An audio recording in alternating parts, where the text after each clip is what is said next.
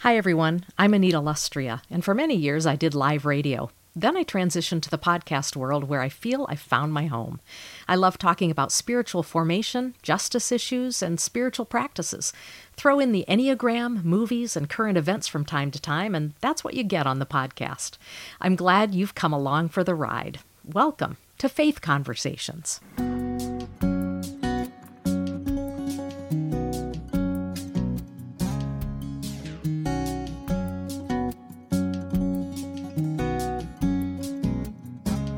Welcome to Faith Conversations, everyone.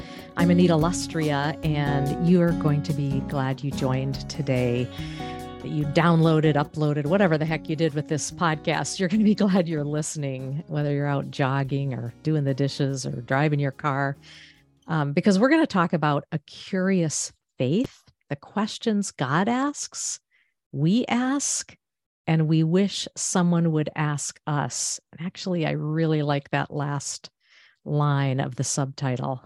That is a part of the book, and we're going to be talking with Ferguson Wilbert today. Just a quick reminder, I know some of you are wonderful, faithful. You're all wonderful. You're all wonderful. Some of you are supporters of the podcast. I'm just here to say a quick little blurb that maybe one way to look at it, as one of my favorite podcasters does, is to look at it like give a $30 gift for the year. I like that a lot, actually. Not, $1 a podcast or whatever. There are too many of these podcasts for that. $30 gift a year. And you can do that by writing a check and mailing it if you like to do that, or you can do it through PayPal. And the email address is producer@AnitaLustria.com. You can email me at that email address as well, and I can give you a couple other options too. All that aside, let's launch into this podcast. Welcome, Lori, to Faith Conversations. Thank you, Anita. Thank you for having me. I also didn't say this in the intro, but you're in the process of pursuing an MA in Christian spiritual formation and leadership from Friends University. Where are you in that process, and why did you decide to do that? Oh, that's a good question. I am almost complete that process, which is exciting. It's been, I love schooling, so it's been great, but it also has been a pretty intense program. And so I'm excited to be coming through it. Yeah. Why did you decide to do that? And what do you want to, the big question is always, what do you want to do with that degree? Yeah. Why did you decide to launch into that MA program? Yeah. So, there's a couple of reasons. I think Friends has a long history of being just deeply steeped in spiritual formation. Yeah.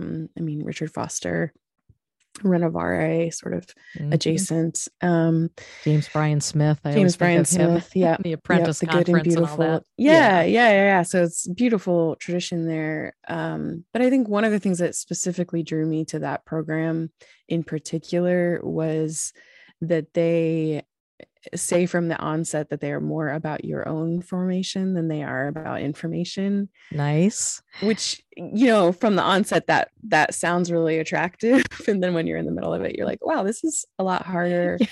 You're having to face some real, shadow sides of your own self through the program. But honestly, I think one of the things that drew me to it was just looking around at our sort of evangelical world right now and seeing, you and I were talking before we started about being deeply formed and shallowly formed people. And I just noticed my own need to continually become more deeply formed myself, as someone who's kind of speaking in public spaces. I just never want to be someone who takes my hand off the sort of gear shift of my own spiritual formation.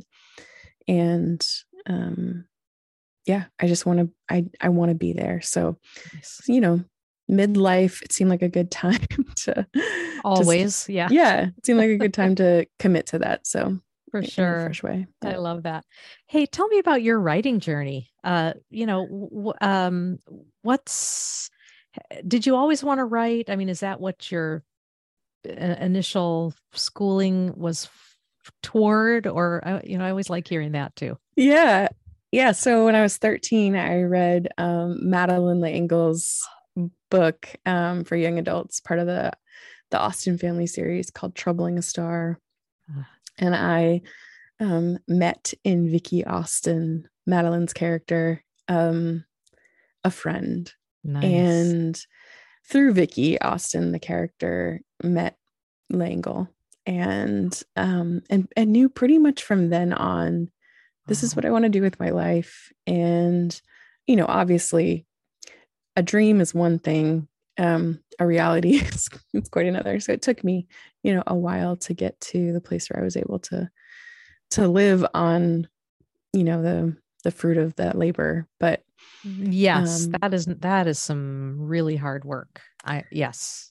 Yeah. I mean, it's hard. I mean, all work is hard work in some sense. I think that what I maybe didn't anticipate as a 13-year-old would be like the onset of social media and the ways that would, I think, affect artists of all kind in my adulthood. And so it's just a challenge I've had to, but yeah, got an English degree and worked as an editor and a writer, and nice. And now writing books.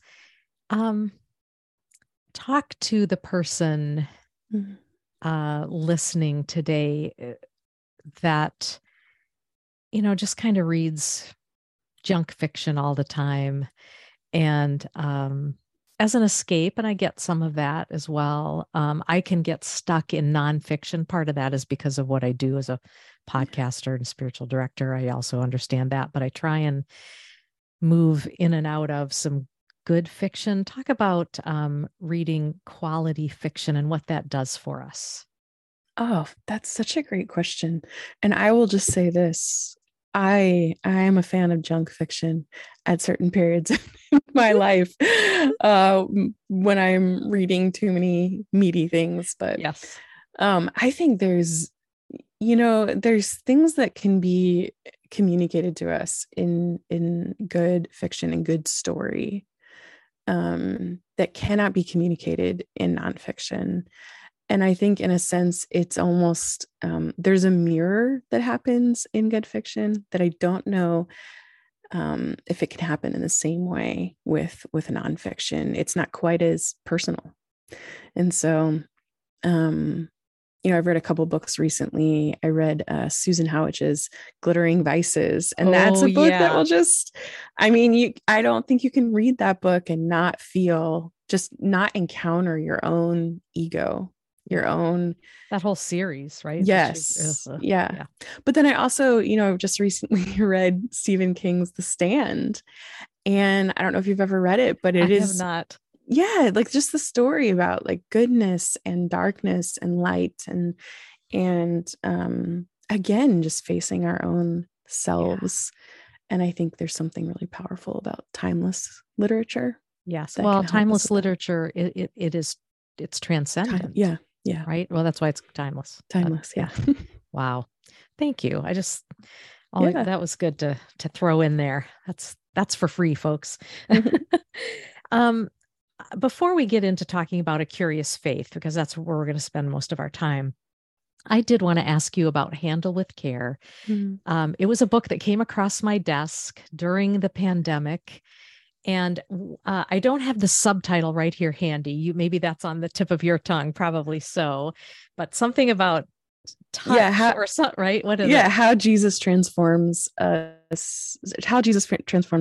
touch in life and ministry. I think it's something like that. Well, so this comes across my desk during the pandemic, and I'm thinking, touch? We can't touch anyone. This is either really well-timed or horribly timed. And I thought, I want to talk to the author, but I just can't. I couldn't find, I was like everyone else especially earlier on in the pandemic, I found myself not being able to read, binge watching things on different streaming. Yes, languishing. Thank you. Yeah. That's good. Thank you for that good word. Oh, that was a op-ed in the New York Times. They said that's what they said. Yeah. Yeah. I probably read it, just didn't remember that title. So talk a little bit about your vision for that book and as you started realizing when it was going to release, what actually happened, and not only with the book, but in your heart. Yeah. I started sort of thinking about the idea sort of at the height of the Me Too. So 2017, 18 kind of time period. And I just thought, we have so many examples around us of what not to do with our bodies, with one another. And I just didn't have anything around me accessible for what to do with my body. And so I wanted to explore that topic, having no idea what was going to happen in 2020. I mean, it takes about 2 years from the time you sort of generally have the idea, write the proposal, to the time the book releases. And the book released about 3 weeks before we all went on lockdown. And I'll be honest with you, Anita, there was one day where I just like threw the book across the room. I was just like, sure, all this hard work. And I feel like I can't talk about this book right now because we're all being told to stay away from each other, and for good reasons. So that was it was like a very hard season to release it. So I'm a big proponent, and maybe it's because I've been on the broadcast and now podcast side of things for so long. And I've also written and released a couple of books. Mm-hmm. I am a huge proponent of not doing things like publishers do, this 3-month window to push a book. My stuff is what's called perennials. Well, that's what your stuff is. This stuff is perennial. There are certain publishers that I deeply appreciate who will send me anything, anytime. They don't have that sense of this was only good during this 3 months. I might find a book, 2 years down the road and go, oh, I want to talk about this with my audience, and they'll send it. But many publishers, it's the promotion part is this very narrow window. So I'm thinking about your book, Handle with Care. I didn't know why you had written it. I love hearing that backstory because I think there have been a lot of books coming out about the body, but I feel like yours has a different angle as you're talking about. Remind me that subtitle, like Jesus is in there. It's a different. Yeah. So I look at, I think something like 10 or 12 narratives with Christ in scripture, his incarnate body, engaging with other humans, and what that can kind of set an example for us as humans. How do we engage with the opposite gender? How do we engage with our family? How do we engage with children? Because I do think there is sort of an appropriate thoughtfulness that we need to bring to each of those. It's not sort of this blanket way that we engage, even with our own bodies. Like, how do we engage? How do we touch our own bodies? How do we care for ourselves and yet not capitulate to this, the idolatry of self-care? What does it mean to properly love ourselves? There you go. Yeah. So I'm going to post Handle with Care in the show notes as well, because I think that's something that people should get a hold of and pay attention to. I'm thinking of Trevor Hudson, who's a favorite author of mine. He's a South African pastor, retired now, but a dear friend of Dallas Willard's. And he invited Willard one time to come to South Africa, and Dallas came. And on their way back to the airport, this is early on in their friendship, Trevor Hudson says to Willard, so, what should I be reading next? What should I read next? Yeah. And Willard goes, Matthew, Mark, Luke, and John. And Trevor Hudson goes, okay. And they drive on in silence a little further. Such a Dallas. And they're such a Willard answer. Isn't it? They're getting closer to the airport, and Trevor goes, sorry, I got to try this again. So what else should I be reading now? Yeah. And Dallas Willard says, Matthew, Mark, Luke, and John. If you want to know God, you've got to know Jesus. If and I just love that response. And so you're focusing in Handle with Care, a specific angle of the Jesus relationship. Mm-hmm. And so I love that. And it reminded me of that story. We've got to we've got to continually look at the Gospels and the life of Jesus, not to the exclusion of the rest of Scripture, but I'm hearing Dallas Willard in my head, even as you described your book. So love that. Yeah. If we know what, I mean, you just said it. If we want to know God, we've got to look at Jesus. And yeah. It's so important. Good stuff. Well, all right. Moving on to why we're here today. A curious faith. And I always think it's interesting to hear the backstory of any book. What was it that sparked in you this desire to sit with all of these kinds of questions? I read the subtitle earlier, the questions God asks, we ask, and we wish someone would ask us. What got you moving down this path? I mean, I think I tell everybody this, the sort of germination of a book idea is usually 10 or 12 different things happening around your life at the same time that all lead to a single sort of origin point. But I think one of the bigger reasons was just realizing how I tend to be a natural listener and question asker in most of my relationships. And in some ways I prided myself on that quality, and in some ways judged others who didn't do that, even with my own self, like they didn't do that with me. And the Lord, you talk about glittering, like the Lord made me face myself and realize that this listening, question asking, which is not bad, but there's a shadow side to it,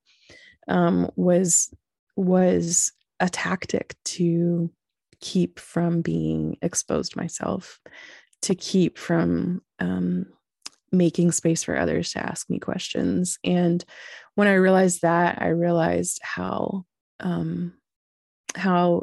little time I would spend with God asking me questions. And that kind of just opened this pathway just to be thinking about what would it mean to sort of put myself in Adam and Eve's shoes and be asked the question, what have you done? Who told you that? Where are you? And then, that just kind of opened the whole Bible to me, and realizing, oh my goodness, there are so many questions posed in Scripture, and in the evangelical church in particular, we are so uncomfortable with questions. We want to be told. We want to be told, and that certainty factor is what we really like, right? Yeah. So I worked really hard in the book to I'll tell you, there is an answer. His name is Jesus. But to not give answers to a lot of these questions, because I want the reader to do the work themselves. I noticed that. Yeah. I noticed that as I would gravitate towards certain questions, like I want to look this one up. Oh, you're not giving me the answer. I thought that was really brilliant. Also, I'm curious, how did you come up with the 3 sections? Your subtitle is actually 3 sections to the book. Mm-hmm. I get the first one, questions God asks, living curiously. Mm-hmm. And probably even the second one, questions we ask God. That's something that just comes naturally. And, sometimes we'll think about the fun questions that children ask that, we actually really want to know them ourselves as well. But what got you thinking about that 3rd section, questions we wish someone would ask us? Loving, you call it love. I just now realized you call living curiously the first one, questions God asks, listening curiously, questions we ask God, and loving curiously, questions we wish someone would ask us. Talk about that 3rd section. Yeah. So the incarnation matters, right? The life of Jesus matters. And I think, it matters for a myriad of reasons. But one reason it matters is because he was showing us how to be human. And we talked about, if you want to know who God is, look at Jesus. But if you want to know what like a fully formed human looks like, also look at Jesus. and so I'm like, okay, how does Jesus engage the people that come across his path as a human with other humans? How does he engage with questions? And I think Jesus was asked something like 300 questions in scripture and only answered like 3 of them. Oh, really? No, I knew he asked a lot, and I knew somewhere in that crazy range, but I didn't know he only really answered. It's like 3 or 8 number. or something like that. Oh, yeah, it's a very small number. And so I think that's something we should pay attention to. And I think it's something that we need to emulate in our lives. And so, and I think we all want, like, I think our gut feeling when someone asks us a question, I'll use this for example. Before we started recording, you said to me, "How are you?" And this like natural inclination rose up in me to just be like, "Oh, I'm good. I'm great." But then I immediately thought, nope, I can't do that. You got to tell the truth. And so I was able to share something that was a difficult thing that we're kind of navigating right now, that is heavy on me. And I think we're faced with that choice when we actually choose to engage questions on a deeper level instead of a shallow level.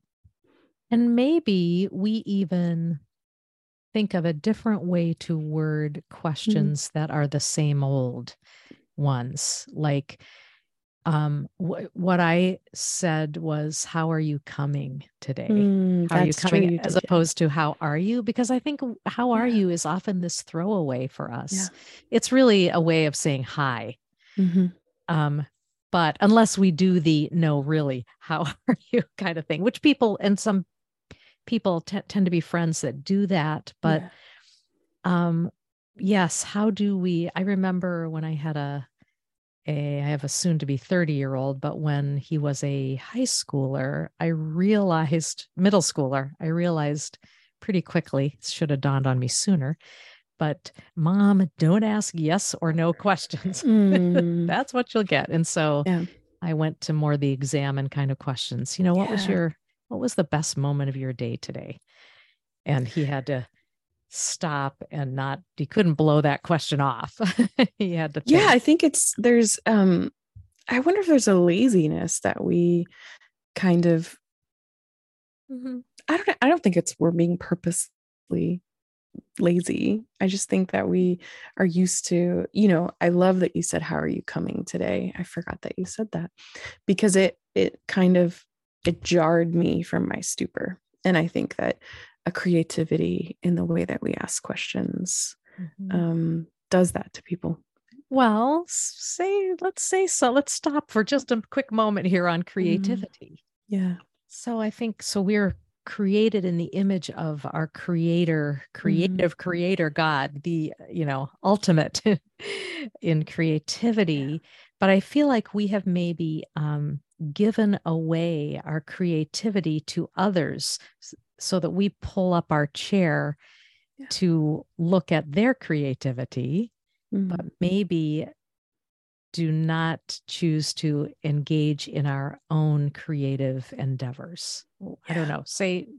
Would you give a yes or a no to that, but expand?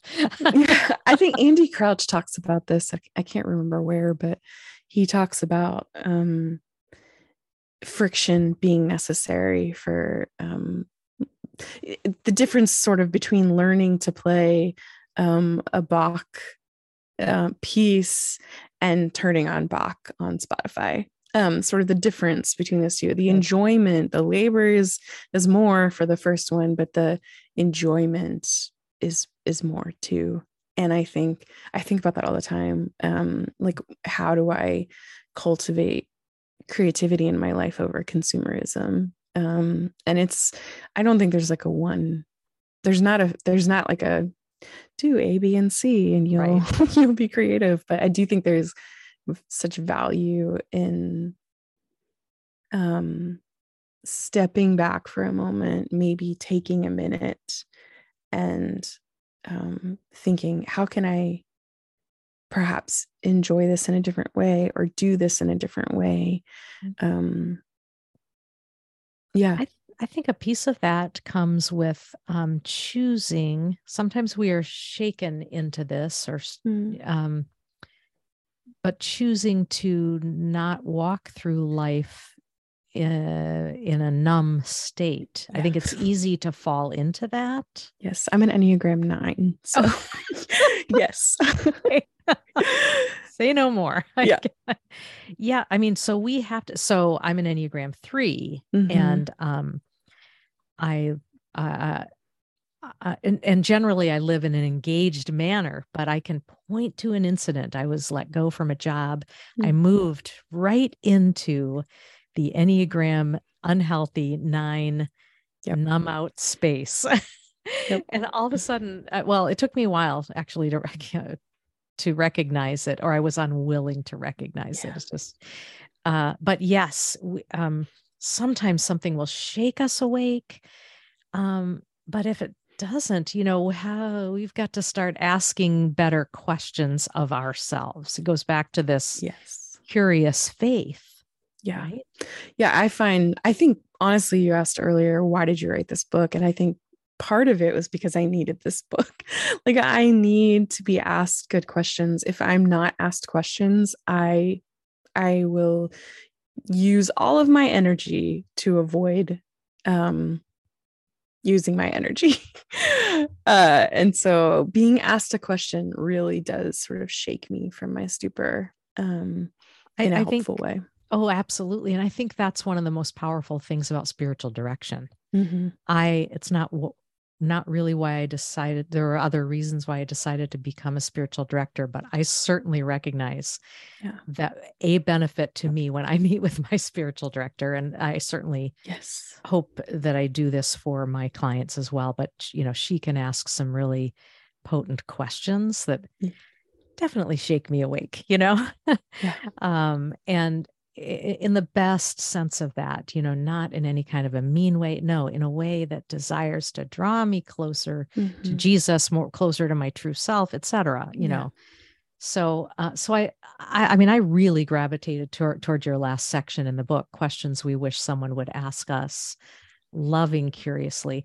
I think what would be interesting before we, of course, I've lost track of time, but before we end this, I would love to have you pick a question from each of the 3 sections and just like why, a question maybe that either surprised you, that came to you, or one that you really wanted to make sure was put in here, or a favorite one of yours. I don't know, however you wish, but I'd love for you to just kind of, grab one. I don't know where my copy of the book is right now, but I think I can help you. From the first section, the question that the Lord asks Moses at the burning bush, what's in your hand? Moses is throwing out all these excuses for why he can't do the thing that God's asking him to do. What if they don't believe me? What if, I'm slow of speech and slow of tongue, and I'm this and I'm that, and which are all true things. Like Moses had, he was taken away from his mother at a young age. He was raised in a palace. Like he had all these things go wrong in his life. And I think when God says to Moses, what's in your hand? And the staff is in his hand, the staff is there because so many things went wrong in Moses's life. And I think that for me is such a potent question. Like, what's in your hand that you didn't expect to carry, that feels unfair maybe? Because that's the thing that I'm going to use to make a way for you. That's the thing I'm going to use to split the Red Sea and get water from a rock and convince Pharaoh to let the people go and have the Israelites win against the Amalekites. So that was a really surprising sort of journey that I went on that question. So I just want to interject this really quickly. I think even hearing you talk about that, what comes to me is that in part in this book, you're inviting us into doing our own Lectio Divina with these passages, with these questions. I absolutely love that. It is my favorite practice and one that takes me to surprising places. And that when you said that about that you didn't expect, I think that's what scripture does when we engage it in this way, asking questions, listening, etc. Yeah. So I heard your invitation to us in your book to the spiritual practice of Lectio Divina, really. Thanks for saying that. Wow. Okay, carry on. I think the second section, I think probably the most powerful question for me was when the Lord asks Jonah, what right do you have to be angry? And that was a hard one for me because, as I said, I'm an Enneagram 9, and anger is very difficult for me to access. And yet I think of all the biblical characters I identify with the most, I identify with Jonah. I'm going to sit in a fish's guts to avoid doing what God's asked me to do. Wow. Right. And so I think like sort of stirring up, just being willing to face those feelings is pretty powerful. And then I think from the last section, I think my favorite one is when Jesus has risen and he sees Mary at the tomb and he says, "Why are you crying? And who are you looking for?" And that to me is sort of the encapsulation of the gospel. What hurts and who can heal? What hurts? He's asking us to answer that. Yes. We know who can heal, but why are we not going there? Why are we not, right? Yeah. Yeah. And I don't know, I also really love the question, though. He asks the woman before he says, "Go and sin no more," to the woman who's caught in adultery. He says, "Does no one, who condemns you?" Who condemns you? That's what he says to her. And he's like, "Hey, look around. No one's condemning you. No one. Like, they're gone. The Pharisees are gone. I'm not condemning you. You don't have to condemn yourself." So I love that one too. I just think these are really powerful things for us to kind of sit with. Well, I'm here to say it's a book full of powerful questions. I love this book and so thought-provoking. It personally, so one of the things I also liked, because I think post-pandemic life, not really, it's not totally post. Short chapters. We have short. Maybe it's just the current, just social media, whatever. We all have short attention spans these days. I love that these are short and potent. I mean, really, you can sit with this and think for a while. So I really, really like that. Thank you. I have loved this conversation today. Thank you so much, Lori. Really appreciate it and appreciate you. Yeah, thank you. I've appreciated it too. Good work. The book, A Curious Faith, and you can find out more. I'll link it in the show notes in case you don't have pen and paper handy, and I'll have Lori's website there as well, and other ways to connect with her on social media. Again, thank you, and keep writing. I know you will. Thank you. And to everyone else, I always say, keep the conversation going.